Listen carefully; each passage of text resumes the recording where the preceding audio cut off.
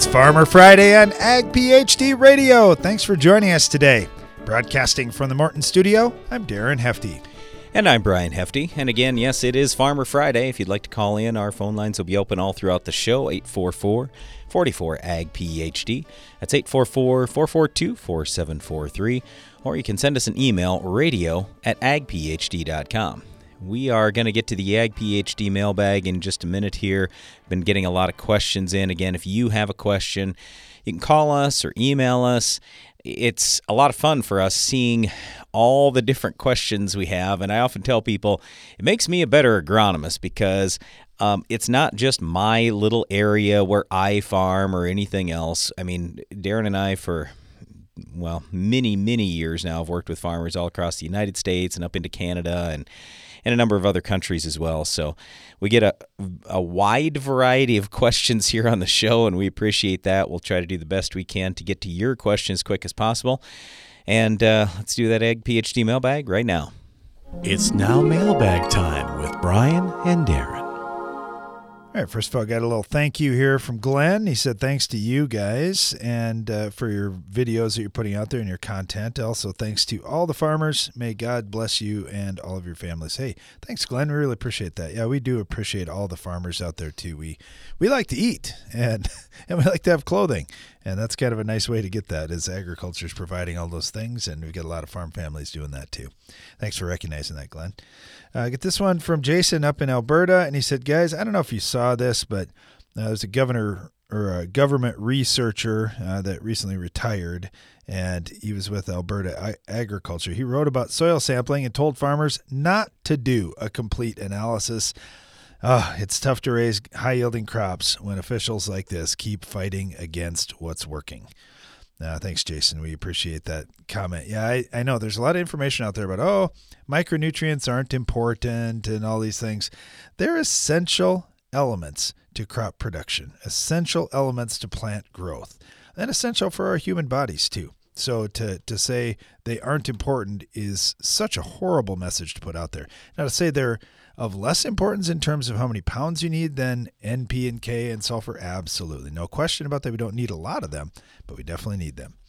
All right, this one comes from Rob, and he said, I'm new to the farming game, and I'm wondering about using leaves for extra fertilizer. Right now, I've got a local cattle farmer spreading and working in manure for us.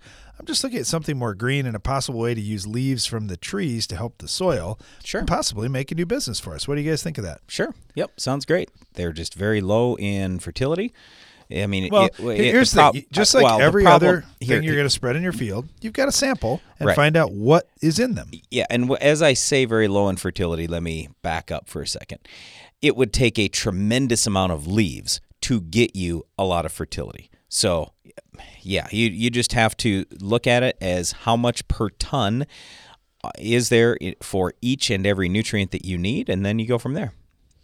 All right, got this one from Hugh. He said you guys are talking about variable rate fertilizer. I'll just kind of make the best of his comments here. Basically, Hugh thinks variable rate fertilizer is okay. He just doesn't want to be legislated into having to do it. Totally agree with you, Hugh. I like that farmers have a choice of how they want to farm and how they want to do things. I think that's the best thing about our country, or one of the greatest things. It is. It's just we have to be responsible with that. And if we don't know how to read the soil test and we're not the ones in charge of putting the fertilizer on the ground, then you can see where this thing can go awry. So that's why we spend so much time talking about fertility education here on the show, because we want it done right, because we don't want to be forced into these different things. So yeah, we agree with you 100%. It's just, unfortunately, there are a lot of people that don't understand many of these nutrients, and they're putting millions of dollars of nutrients out and causing problems. So that's got to get changed.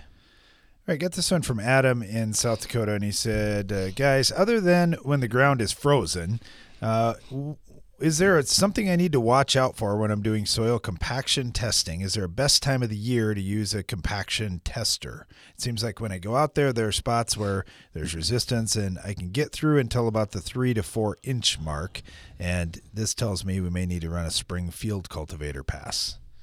Okay, so just think about it logically for a second. When would be the best time to test?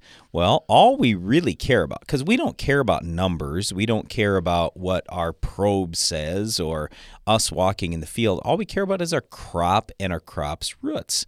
So if your crop roots at some point are having a problem penetrating through those hard pans, that's the issue, and that's what you want to determine. So you got to look at, after you plant that crop, in very short order, you should have crop roots that are 2 or 3 feet deep. And I don't care what crop we're talking about, but you should have roots going deep really fast. So, I mean, literally 2 or 3 weeks after you have planted your crop, you should probably start digging around out there, see how deep those roots are, and see what you're ending up with for compaction. Now, when you say run a field cultivator pass, let's keep in mind, most tillage, all it does is lowers the level of the hard pan. So if you till at 5 inches to break up the hard pan at 3 or 4 inches, well, you're all just moving down that, you're moving that hard pan down to 5 inches. Now, you aren't in year 1. Okay, it's going to seem soft in year 1, but a lot of times what happens is by year 2, it will create a problem. And sometimes even in year 1, it's got a problem. So you settle out those fines and you push that down. And it depends on the tillage tool you're doing because, like I say, right away, even in year 1, you could possibly create that hard pan at a level you don't want. So you got to be real careful about what you're doing for tillage. I'll also say, let's look at the flip side. There are a lot of people that say, well, you shouldn't do any tillage, use cover crops and things like that. That's going to solve your compaction problem. We never found that to be true at all. We believe in the combination of a lot of different things. So very often in agriculture, you find people swinging hard one way or hard the other way. We're usually looking at how can we meld all these things together, take what works best out of organic and out of, using herbicides and all that kind of stuff. What can we take best out of no-till and out of conventional till? Where do these things fit? Where do they don't? But it's totally up to you, however you want to handle it. All we're saying is your big issue with compaction has to deal with the roots. You've got to look at as soon as those roots are hitting that hard pan, that's when you got to know, and that's when you got to make sure that it's corrected as much as it can be. We'll be right back with more of your calls and questions after this. The first name and last word in weed control in heavier, higher organic soil types is Authority Edge herbicide from FMC. This proprietary combination of actives outperforms the competition, delivering up to 14 more days of residual control. Visit your FMC retailer or ag.fmc.com to learn more. Always read and follow all label directions. Authority Edge herbicide may not be registered for sale or use in all states. Introducing Kyber Soybean Herbicide from Corteva Agriscience, the newest premium Group 15 pre-emergent solution. Kyber delivers 3 effective modes of action for long-lasting residual activity, meaning your fields won't just be clean, they'll be Kyber clean. And what is Kyber clean? Well, it's a little like... Nice fields! See the difference at kyberherbicide.com/soy. That's KYBER herbicide.com/soy. How can you make more profit from your soybeans this year? I'm Darren Hefty. We'll give you the answers to that question at a free Ag PhD Soybean Agronomy Workshop. It's Tuesday, February 15th at the Morton Center near Baltic, South Dakota. We'll dive deep on topics such as pest control, resistance issues, herbicide traits, and more. If you want to make raising soybeans more lucrative and fun, you don't want to miss the free Ag PhD Soybean Agronomy Workshop. Learn more at agphd.com. Boost your productivity and profitability with Soil Warrior from Environmental Tillage Systems. Improve fertilizer efficiency and your yield potential in just one strip till pass. Now that's ROI. Contact us today at soilwarrior.com. Conditioning low-moisture beans to 13% can add semi-loads to your bottom line. And with our 13 for 13 year-end special, make 13% beans possible with 13% off an end zone bin system. Use promo code 13 for 13 at farmshopmfg.com.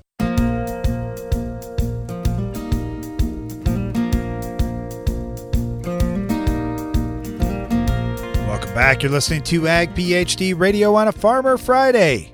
That means we're taking your calls and questions all throughout the show at 844-44-AG-PhD. Let's start down in Nebraska. We got Shane with us right now. Shane, you catching snow down there today? Well, not yet, but we're battening down the hatches because we're supposed to get it here in a couple hours. So we're trying to get everything wrapped up and in sheds and away. We had the same feeling on our farm yesterday. Everybody was kind of hustling to get all the outside things done, and we've got a nice little blanket of white out there, so I'm glad we did that. Did you get everything done in the field you wanted this fall? Well, we're still working on anhydrous down here and doing some deep tillage for fall tillage, and but other than that, we're pretty well wrapping up here. Did you have a good crop? All I heard all summer was, "Oh man, Nebraska's got a crop coming." We did. We were lucky. We caught rain at all the right times, and we were quite a ways above average on beans and higher average on corn. So we were really pleased with what we had. Awesome. Yeah, that's so good to do that every now and again, especially in a year where the crop prices are good. So that helps heal up some of the wounds from the past years that have been a little tougher. Yeah, exactly. And so, yeah, we're feeling really blessed down here. All right, so as you get towards year end, I know a lot of farms right now are talking about, well, do I prepay things? And boy, the supply issues have been a challenge. What are you hearing down in your area? Yep. We're prepaid, probably not as much as on anhydrous as what we should have, and the prices here are really, really high, and so I wish we'd have done more of that. And I think our seed costs are going to be comparable to years past, and our supply of chemicals sounds like it's going to be okay. I think we'll be okay with what we've prepaid for and get what products we want. So it seems like so far anyway.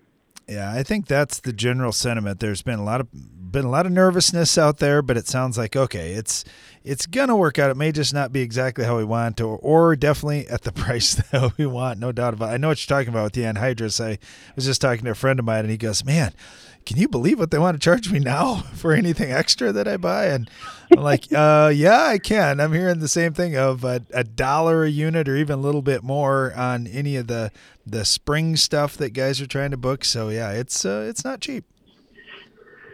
Yeah, I'm starting to wonder how many more acres of corn are going to become bean acres here this next year. But I know we might make a switch on some of our acres like that, but we'll see. We'll see what spring brings. You bet. Well, Shane, thank you so much. Really appreciate taking your time here today, and good luck to you as that snow comes. Hopefully it goes easy on you. Yeah. Hey, I got a quick question for you. Oh, sure. Go ahead, Shane. If you got time. Sure. We got a couple cornfields that kind of our later harvest stuff that has some pennycress and henbit coming through. Sure. I was curious, is it too late now to spray for some of that, or would we be better off, running some tillage? Maybe doing our ripper on that as well, or what do you guys think? Tillage is 100% effective controlling those weeds, so I know that option will work for sure. Well, as you say that, though, you got to make sure the tillage is aggressive enough, because sometimes we have guys doing really, really light tillage, and then that doesn't completely kill the weed. But anyway, I would just say, Shane, it's December now, and the odds of killing anything with a herbicide now, it's possible, but we're getting pretty late. I mean, I don't think that I would spend the money now on a herbicide. I think what's going to happen here with some of these cold temps is you're going to have the plant shutting down up above, and it's not going to translocate the herbicide down into the root very well. Top growth is going to die off no matter what. I mean, that's just the way it is with some of these winter annual weeds. It's just that root, it's still going to end up surviving in the stuff below ground. So if it's me, I'm probably just going to save my money till spring. But then I would keep in mind, hey, if you aren't able to do a very good job controlling it in the spring, which oftentimes it gets a little questionable, I'd just say in the future, try to get your spraying done in October, November, soon after harvest, and then you'll have much better success. Yeah. So I think I'd save the money if I was you. You could try it if you want. I mean, it certainly doesn't hurt to try a few acres. Sure. Well, hey, I appreciate your time and your expertise, guys. You bet. Oh, hey, let me throw one other thing out there, Shane. Yeah. So the one thing that I would consider so a lot of times with those winter annuals, like you mentioned, we'll go out with some Banville or 2,4-D or something in the fall, and we'll wipe them out, and then they're gone by spring. But some guys have gone out with like a Fall Valor or some other herbicide that's more residual or as much residual as it is contact. That's not a bad idea either. You could put some of your spring residual herbicides on right now, so then they start working earlier, and then hopefully they're able to knock those things out. So that would be something I might consider trying. But yeah, it's getting late. You got to do it quick because that ground's going to freeze soon. Yeah, I was going to say we're gonna be frosty here in a couple of weeks, I think. So. Yeah, yep, for sure. So, all right, good luck down there, thanks, Shane. Guys. You bet. We'll see you. You too. Bye. Let's head out to Oregon. We got Bill on with us right now. Bill, how are you today? I'm good. How are you guys doing? I appreciate the opportunity. You bet.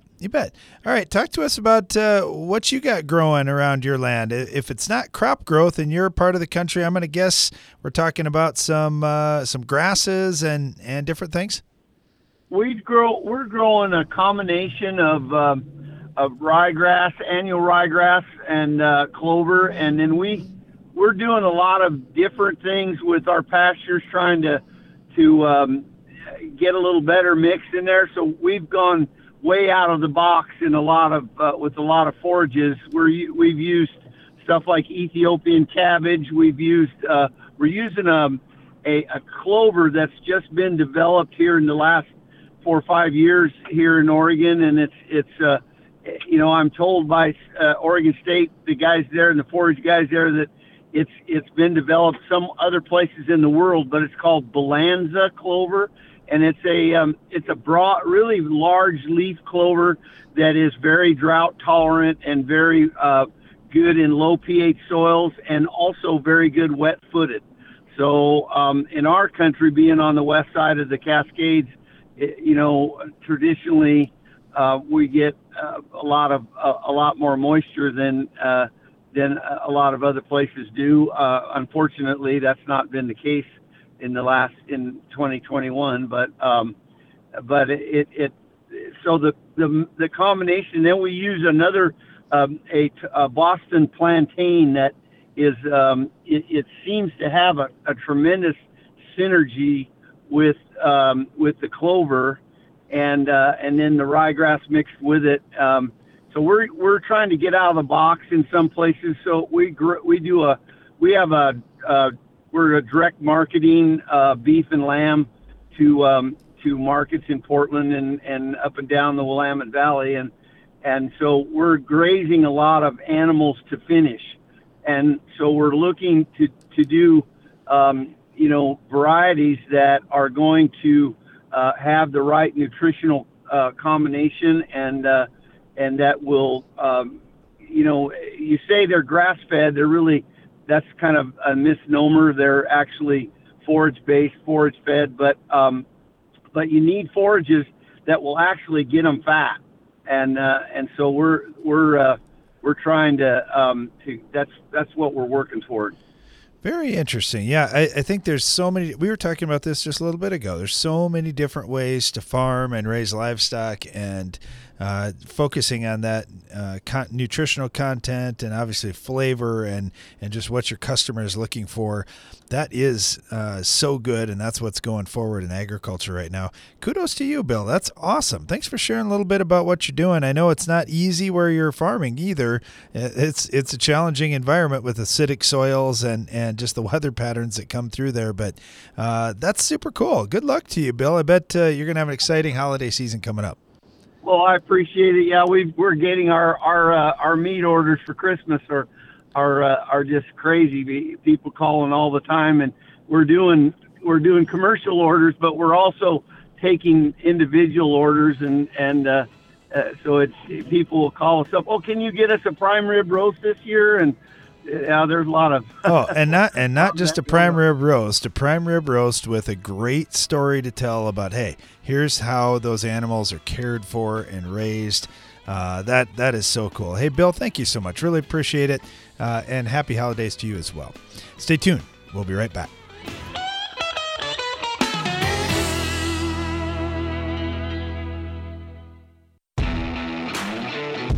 Looking to upgrade your productivity now and take control of your cash flow next season? Check out Can-Do financing on Case IH tractors and hay tools today. Discover amazing rates on the remarkably versatile Farmall, premium comfort Vestrum, and versatile workhorse Maxim tractors. Plus, save on high-capacity round balers and disc mower conditioners. Make this season your most productive yet. You work for results. That's why the Enlist Weed Control System gives you flexible tank mixing, near zero volatility, a wide application window, and proven weed control. Because the Enlist system was built for your results. Get better weed control with no ifs, ands, or buts at Enlist.com. Enlist.com. How can natural products help you raise bigger and better crops? I'm Darren Hefty. In recent years, natural products have exploded onto the market, claiming to improve soil health and plant development. But what's right for your farm? That's why we're devoting a full day to our first ever Ag PhD Naturals Workshop. It's Wednesday, February 16th at the Morton Center near Baltic, South Dakota. Our research team has spent years testing hundreds of natural products. We want to share with you what we've learned. For more about this free event, go to agphd.com. While you're there, check out other Ag PhD events we have coming up in January and February, including agronomy workshops in corn, soybeans, and wheat, a tiling clinic, 2 days dedicated to helping you understand soils and making your own fertility recommendations, and much more. There's great information here that we want to share with you. So to learn more about these events and register, go to agphd.com. There's a lot of great information here, and we can't wait to share it all with you. To learn more about these events and register, go to agphd.com. It's smart to make the right agronomic choices, and it's even smarter to get rewarded for them. With the Bayer Plus Rewards program, you earn cash back on seed, herbicides, and other eligible products. And it keeps getting smarter, because now you can earn an additional 10% bonus when you send your redemption check to your retailer. To learn more, contact your retailer today. Protect your yields and get the most from your land with Bayer Plus Rewards. Visit mybayerplus.com and see program terms and conditions for full details. Morton Buildings knows that great buildings need great people, and we want you to be the newest member of our team. Morton is expanding its construction crew, and we're seeking new and experienced candidates to fill our crew member positions. Morton provides great pay and training, so be a part of the next generation to build Morton. Don't let the opportunity to join the best construction crew in the business pass you by. Learn more on our careers page at mortonbuildings.com.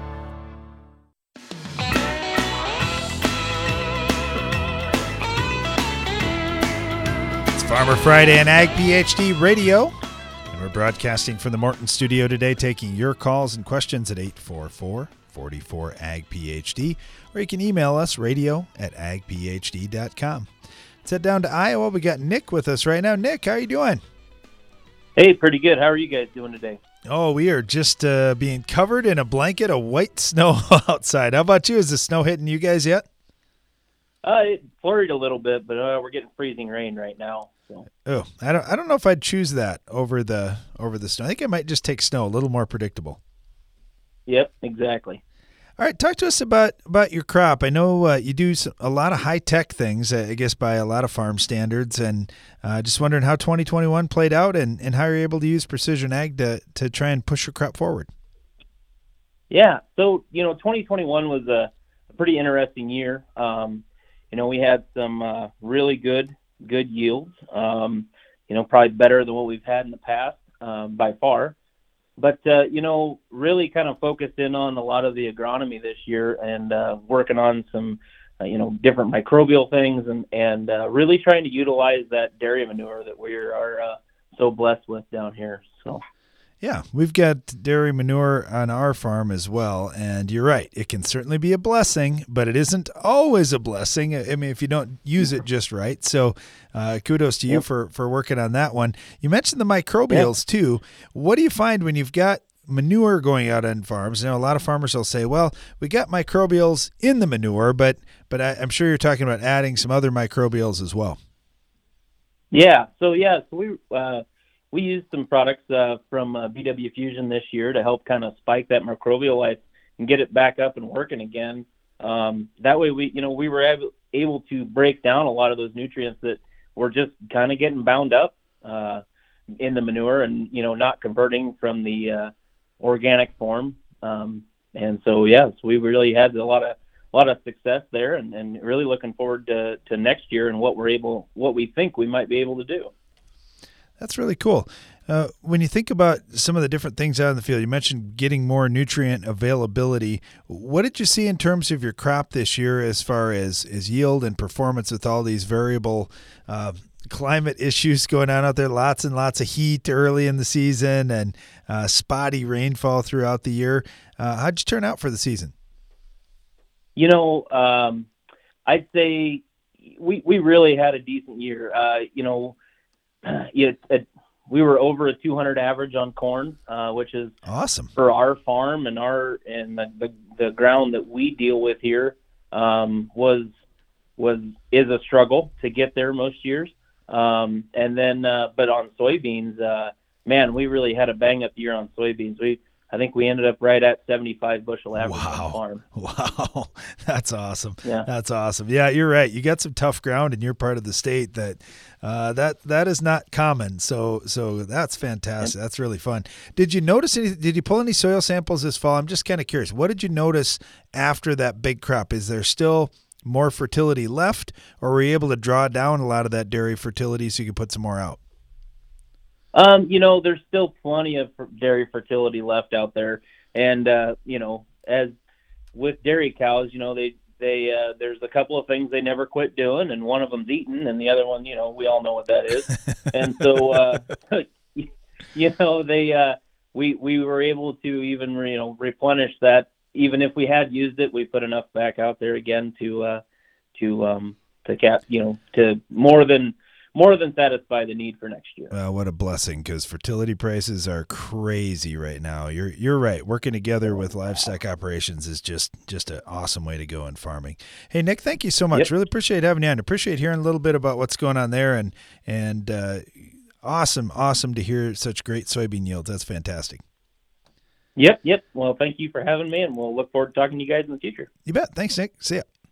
Got Jim on with us right now over in Wisconsin. All right, Jim, maple syrup. I had some pancakes this week, and I was thinking, I am so appreciative of maple syrup production. What did production look like this year? Is it going to be a good year where we've got plentiful supplies?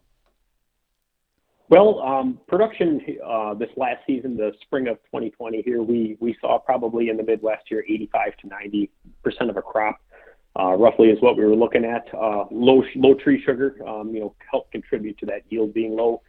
We were kind of fortunate here in the Midwest. Yields were pretty good. As we went farther east, there was a lot of spots that the yield was not as good. So, overall, U.S.-wide and Canada-wide, crop is definitely down off the average quite a fair ways actually this year. So.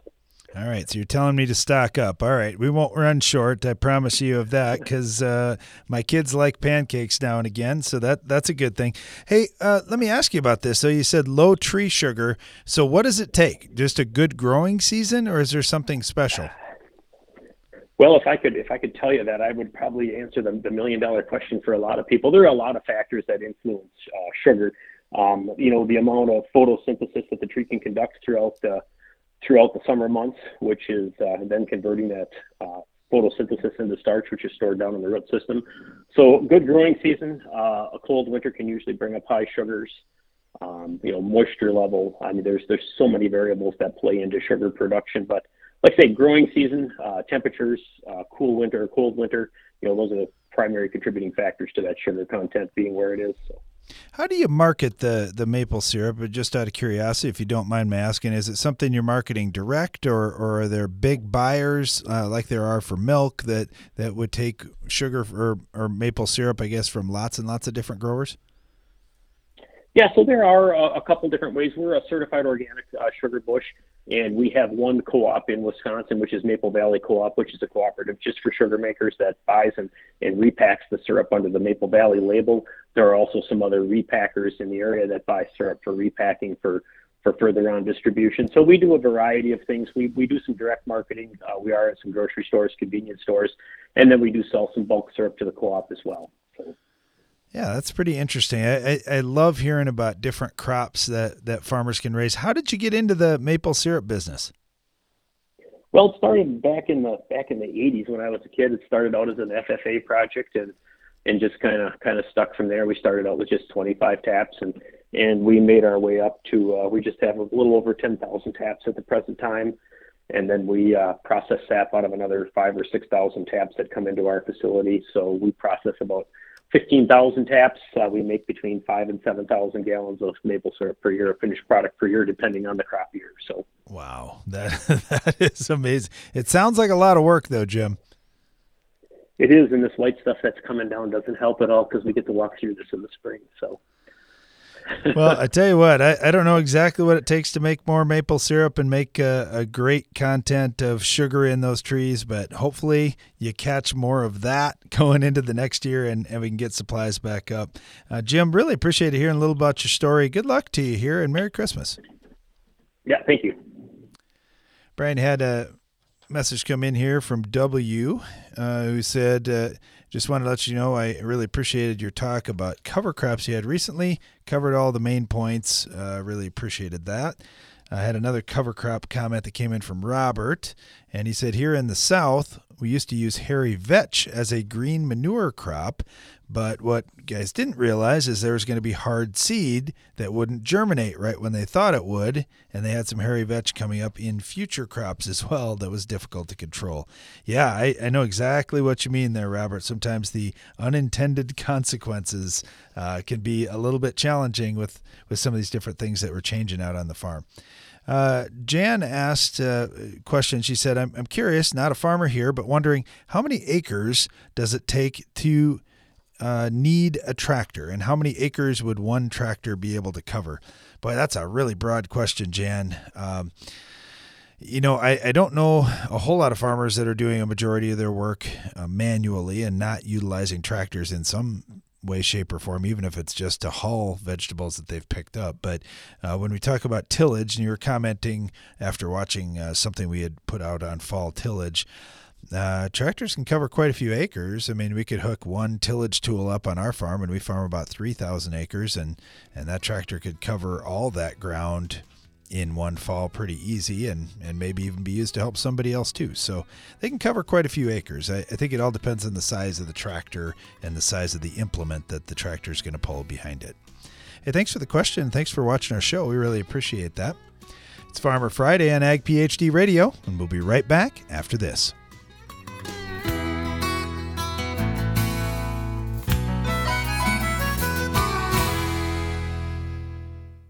Revitec fungicide from BASF has been specifically developed for the selective soybean grower who doesn't compromise. If you think good is good enough, if you're okay with just achieving rather than overachieving, if average is your goal, this is not the fungicide for you.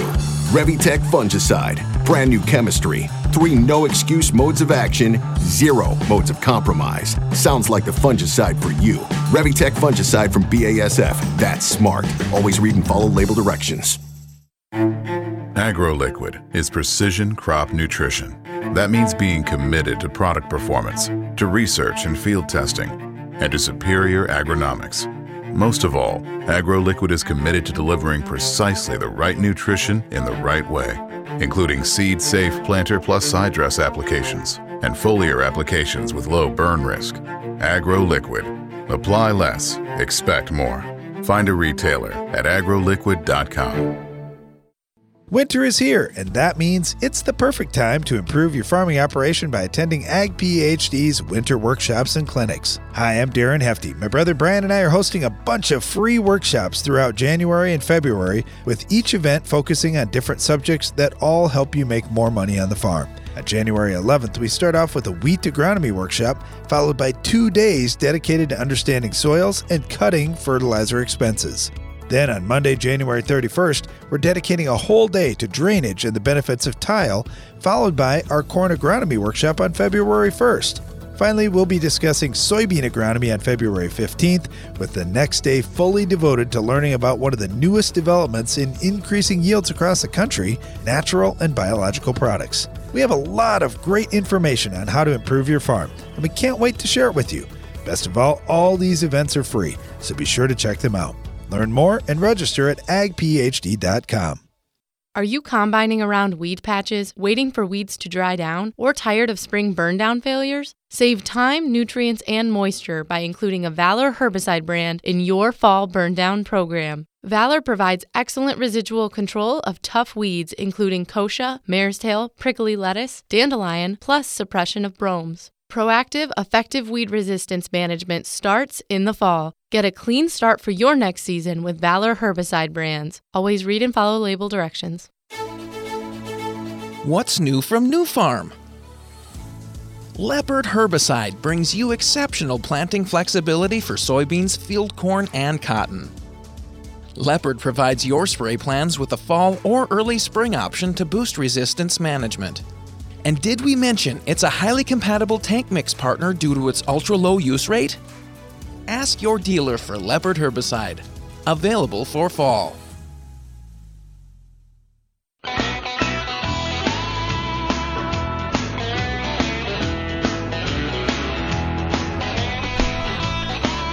You're listening to Ag PhD Radio on a Farmer Friday, broadcasting from the Morton studio safely inside and out of the snow that's falling just outside the building here. All right, we got an email that came in, and I was just scrolling through and looking at some soil tests here. This came from Jacob down in Nebraska. And he said, could you please take a look at my field and let me know what you think with fertility recommendations here and what you might address first in this field? Brian, so I don't know if you got a chance to look through. Yeah, I did. There's only 30 pages here, Brian. Yeah, so. I know. And here's the whole thing. We get this question all the time, and we appreciate this question. It's great. But let's see, how many total samples did he have? I like 161. Yeah, and I love this because I just looked at soil pH. The minimum was 4.9. The maximum was 7.9. I thought we've got fields like that too that we've picked up that have got a wide variance. And then the average is 5.6. And here's why we like grid soil samples in my mind. Because I look at that, and if I would have pulled it in, average is 6.3, or if I would have, average is 6.3. If I would have pulled that sample just in one spot, I might say, well, I've got a high one or a low one, and if I would have averaged all of them or dumped it in one bucket, I would have had a 6.3, and I thought I'd be right in the money where I want to be. So anyway, the question was, how do we manage this field? But what it amounts to is, how do we manage each individual zone and we have 161 of them. And I'm serious. We're going to manage it 161 different ways. Now, it really won't amount to 161 different ways because I'm sure there are some grid points or some zones that are similar to others.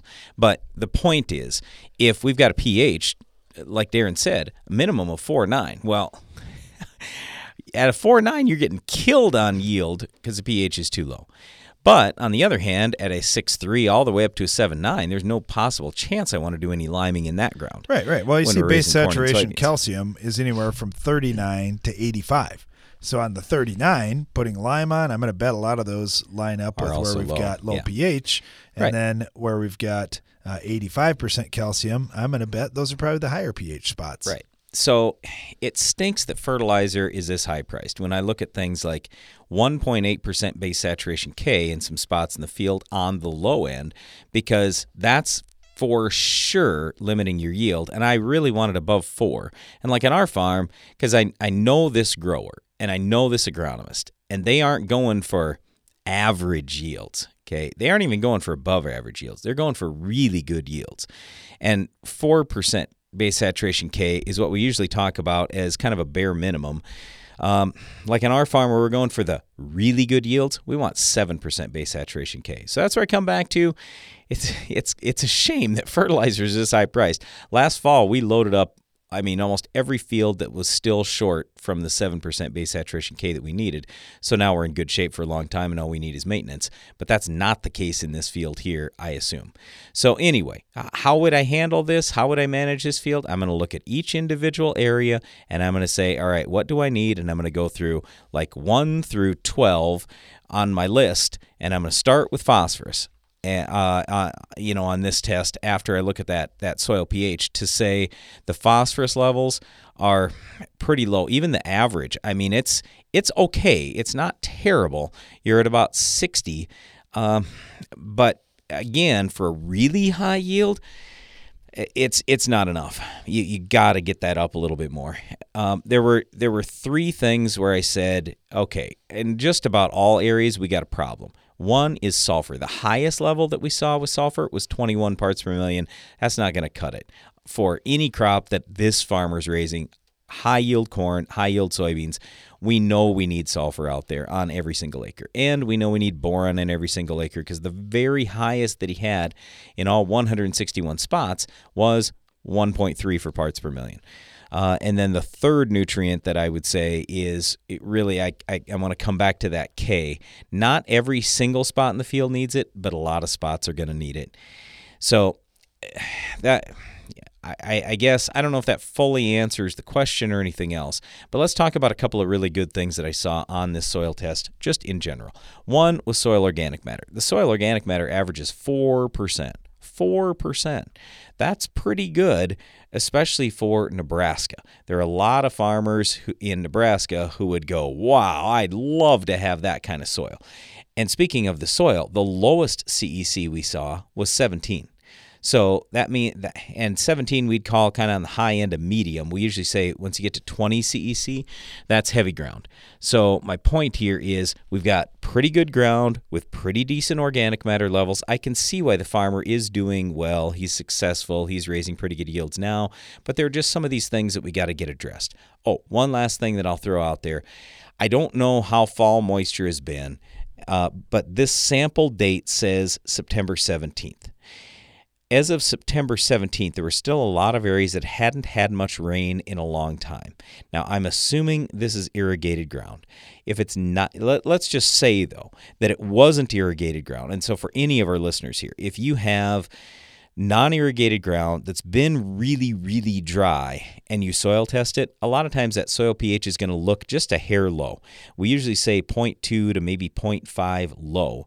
So what I'm saying is a lot of times we'll go, we're going to cut her off at 6.3. So anything below 6.3, we're for sure not touching with lime.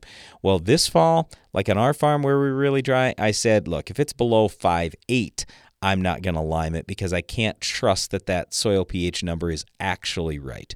So anyway, just that's the other thing I'd throw out. Darren, was there anything else that stood out to you or any other questions that came along with that or anything else you think we need to address? I don't think so. I think you kind of hit the high points there. But yeah, unfortunately, there's a lot of variability out there, and that makes a little bit of a challenge. I definitely would do variable rate application with almost everything I'm going to do in that field. Oh, hey, there was one thing that I was missing, and I don't think I saw this on there. Sodium. Did you see sodium levels at all on there? Nope.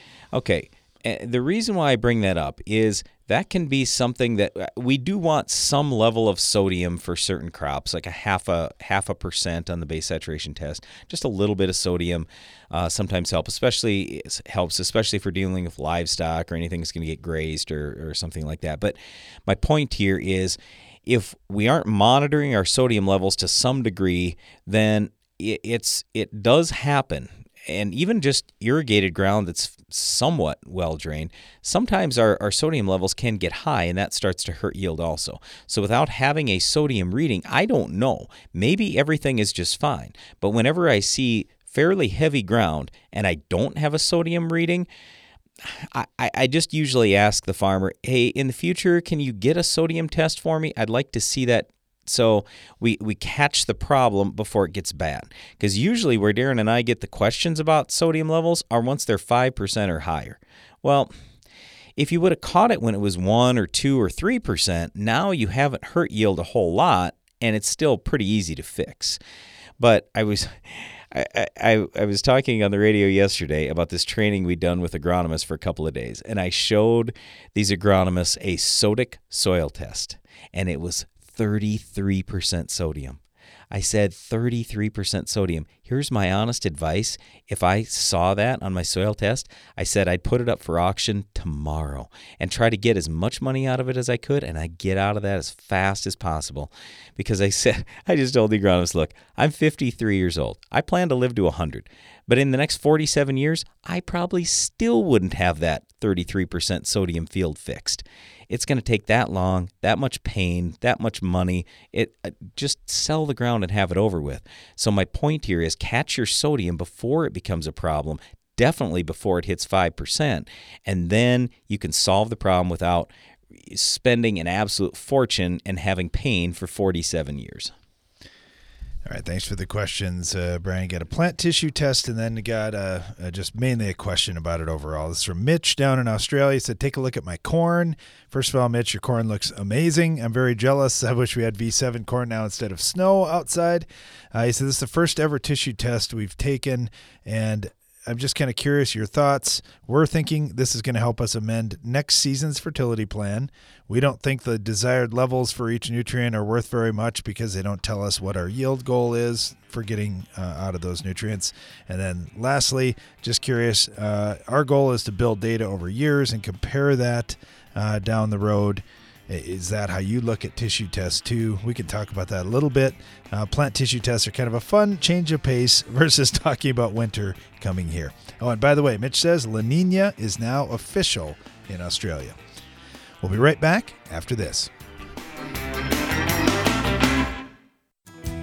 Did you know soybean diseases like white mold and sudden death syndrome can survive in your soil even after rotating crops? Prevention of these diseases is a constant battle, and yield loss from an infection can be devastating. The right management plan makes all the difference. Keep your beans safe with Heads Up seed treatment. Heads Up guards your seed from both white mold and SDS. Stay protected and profitable by asking your seed dealer for Heads Up. Learn more at headsupst.com.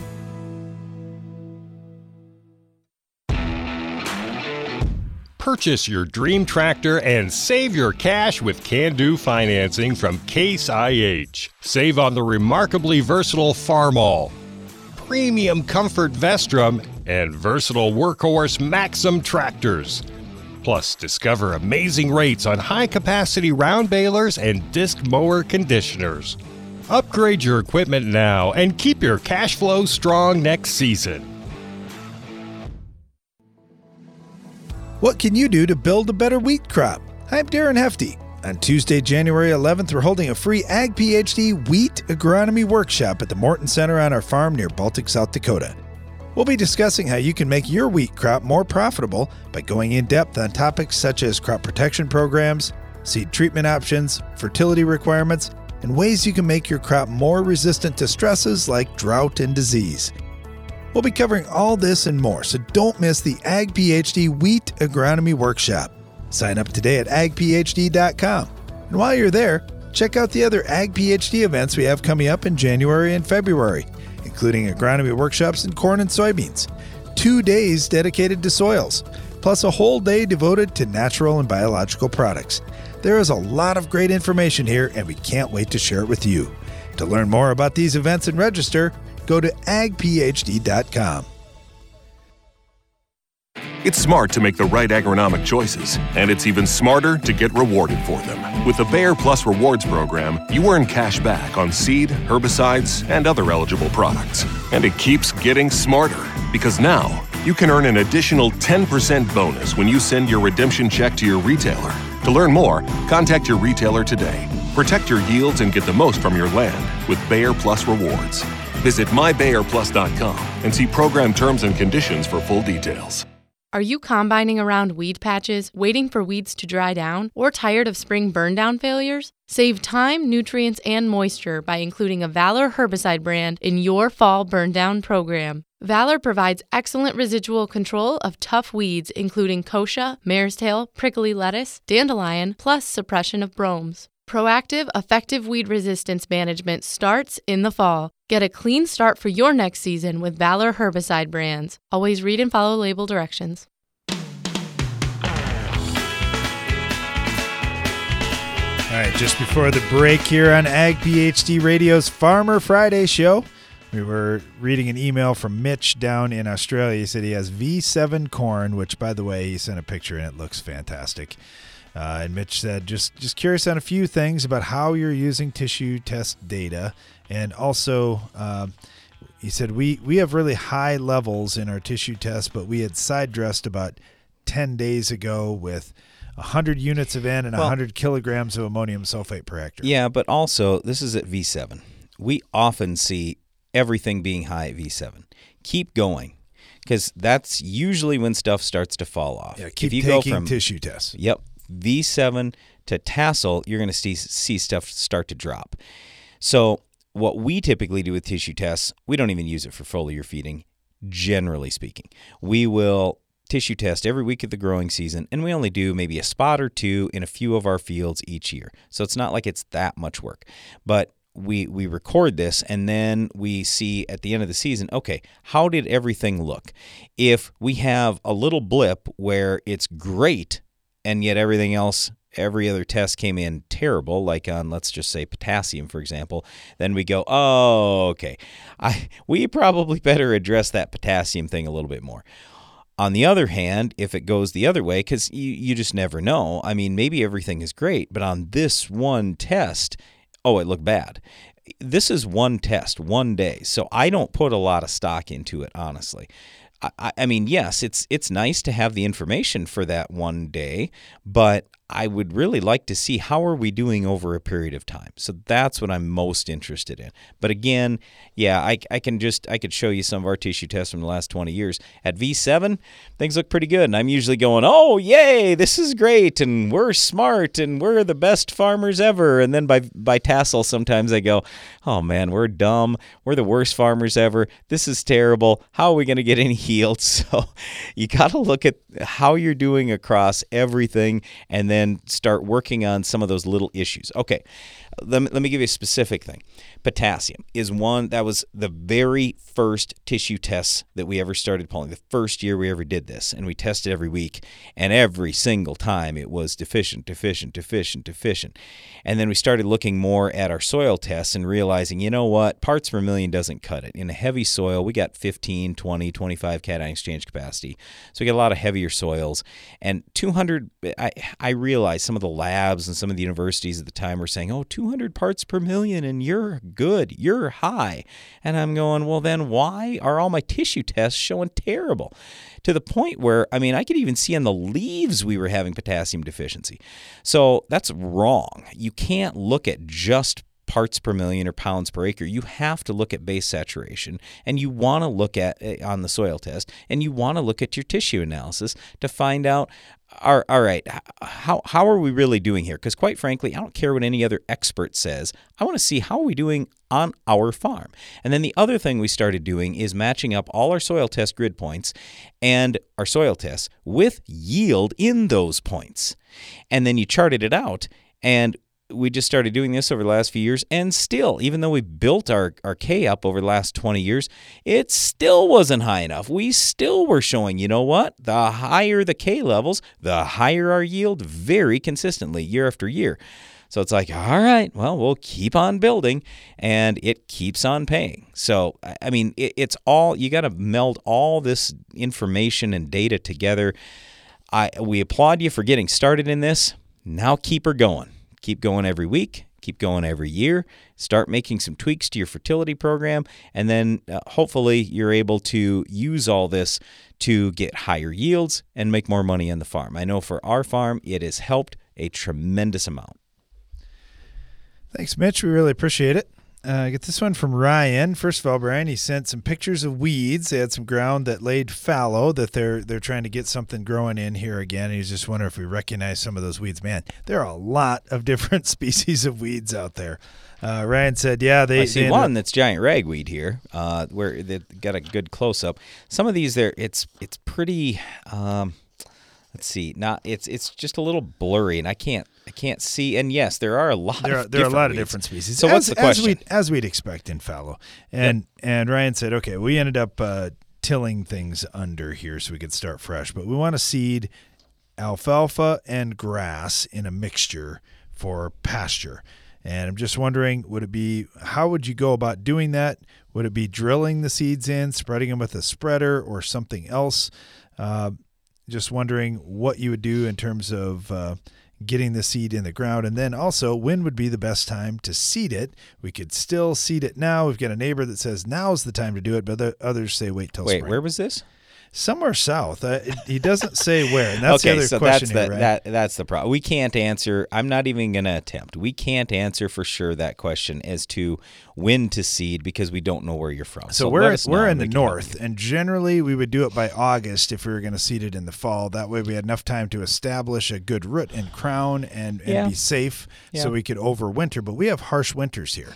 And to Brian's point, we don't really know what your winters are like, so that's definitely. Or if you have winter at all. Yeah. Otherwise, we like to plant it in the early spring so we get some spring rains because it gets hot here in the summer. Okay, 2 things I wanted to say. One, if you have a weedy mess like this, and I apologize to call it a mess, but let's just be honest, that's what it is.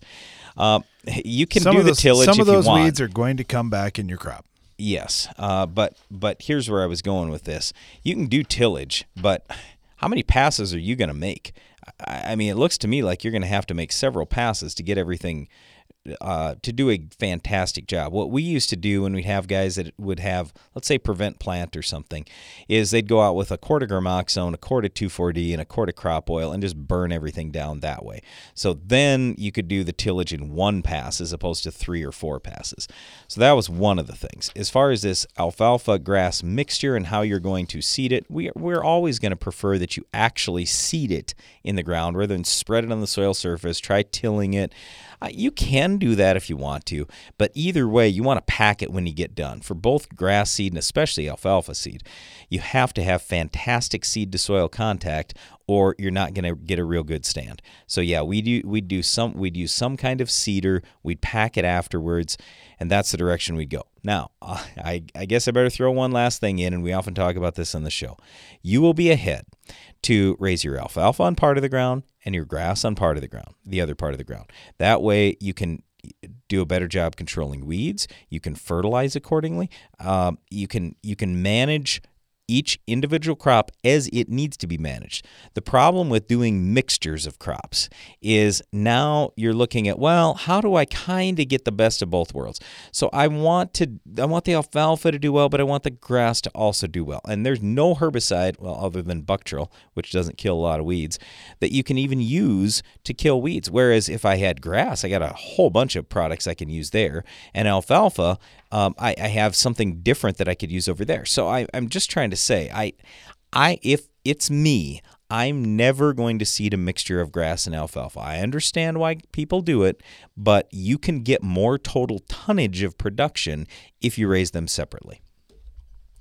All right, thanks for the question. I got this one from Doug down in Iowa, and he said, I'm trying to decide whether or not to use seed firmers, specifically Ketons, on my planter. This would be only for consistent seed placement, not for application of in-furrow liquids on my farm. Have you discussed those in the past? I've heard pros and cons and a lot of different discussions out there and online, of course, and watched Keton videos on YouTube, but just kind of curious what you think. I can give you pros and cons even off our own farm. So on some of our ground and in certain years, it's phenomenal. And I go, oh, man, this is great. And then we have wet years. We have sticky soil. We have issues. We have really variable ground here. So let me just give you a little backstory. So our dad originally came from Iowa. He married our mom. They farmed in Iowa for a couple of years, and then they bought out my mom's parents here in South Dakota. Well, we kind of lucked out. We have a really nice location for where we're at in our operation and everything. We're right by a couple interstate highways. We're right by Sioux Falls, which is the largest town in the Dakotas. Yet we're out in the country. It's all great. Except for this, we have unbelievably variable soil. We got some sand. We got some super heavy ground. We've got some flat land that's poorly drained. We have some really hilly ground. And so when you're dealing with those kind of conditions, it's hard to pick one thing like the Keton seed firmer and say, oh, it's going to work on all my ground, because it doesn't. And it doesn't work in every single year, at least for us. So I'm not saying Ketons are bad. They are not. And you can make them work in a lot of cases. But I'm just saying it's not going to be absolutely perfect because of variability in the soil. And the biggest issue we had was when it was a wet year and or when we have super ridiculously heavy, high magnesium soils. All right, thanks for the question. We really appreciate that. Thanks to everybody who called in or sent questions in today as well. And thanks to you for listening. Be sure to join us again each weekday for more Ag PhD Radio.